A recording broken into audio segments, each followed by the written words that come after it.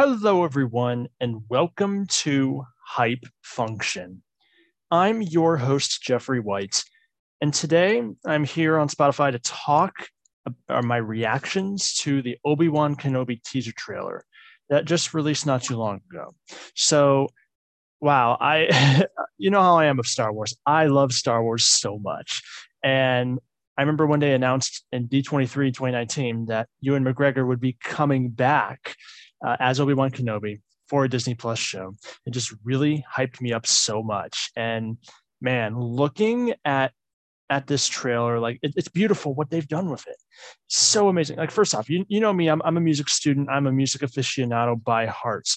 But so first off, the first thing I noticed was, oh wow, prequel music. Like you're hearing, I believe it was the chimes used when Obi-Wan um, was in the Jedi Temple library looking up the Jango Fett, the little spice darts that was used by his bounty hunter in Attack of the Clones. But more than that, the obvious ones, Duel of the Fates, Battle of the Heroes, were both used. Now, that's very interesting. Battle of the Heroes has only had a reference a little bit in the beginning of The Last Jedi. And Duel of the Fates has been used many times, most notably when Darth Maul appeared on screen in Solo: A Star Wars Story.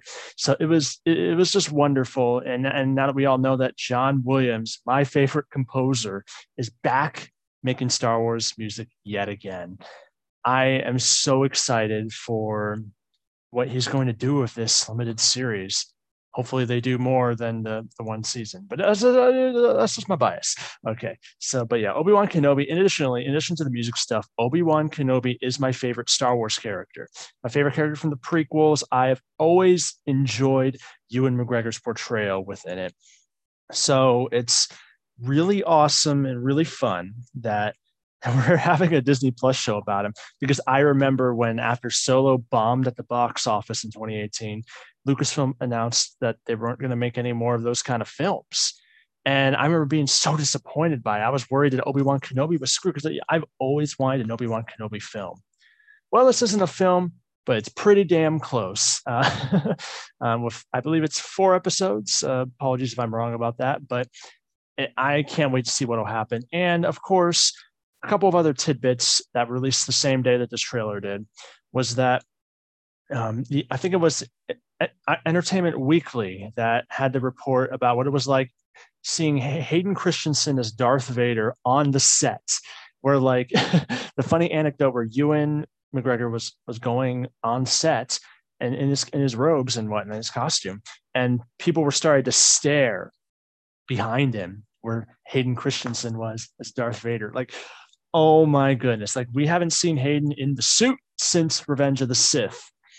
And hopefully we get to have a great Boom and James Earl Jones performance to go along with it. But yeah, that sounds so friggin' exciting. And man, I can't wait to yeah. In the trailer, you only hear Vader's breathing. I don't remember if we see him during. I don't think you do. But the same EW article also posted a little image of Vader, and well, you know how Vader is. He is badass. He is awesome. And then additionally, Mark Hamill gave his approval for for the young Luke Skywalker in the Obi-Wan series. And I am forgetting the name of the actor at the moment, but it's just so cool that Mark Hamill has stayed within the just within Star Wars with his awesome performance in The Mandalorian and Book of Boba Fett, with his incredible performance in the sequel trilogy. Like Mark Hamill is Luke Skywalker, in addition to being the Joker, of course, in Batman lore.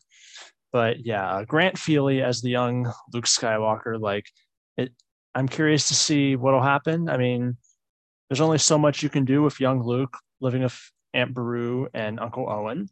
But while we're on that topic, I just can't wait to. I'm just excited that we're seeing Joel Edgerton and Bonnie P.S., the actor and actress who portrayed them in Episode 2, Attack of the Clones, and Revenge of the Sith. So great to see them back as well. And I'm very excited. And when we get to see the Lars Homestead, are they going to use the Pinewood Studios Lars Homestead, or are they going to be crazy enough to go out to Tunisia and find the old Lars Homestead that was painstakingly remade about 6 or 7 years ago, I believe. So yeah. And then of course the series is coming May 25th. The first episode is on May 25th. Not only is that the 45th anniversary of Star Wars, but it is also the day before Star Wars Celebration Anaheim. And I will be there, everybody. If you want to meet me or you want to, hang out and talk some Star Wars, I will be attending Star Wars Celebration Anaheim. I'm not sure if I'm going to be hosting any podcasts. Probably won't happen, but who knows? I'm just excited as a Star Wars fan that I get to embrace my love for the franchise and spend a lot of money on awesome Star Wars collectible action figures. That's just what I do, right? So yeah, that'll be that. But the day before, you get to see the premiere of Obi-Wan Kenobi. So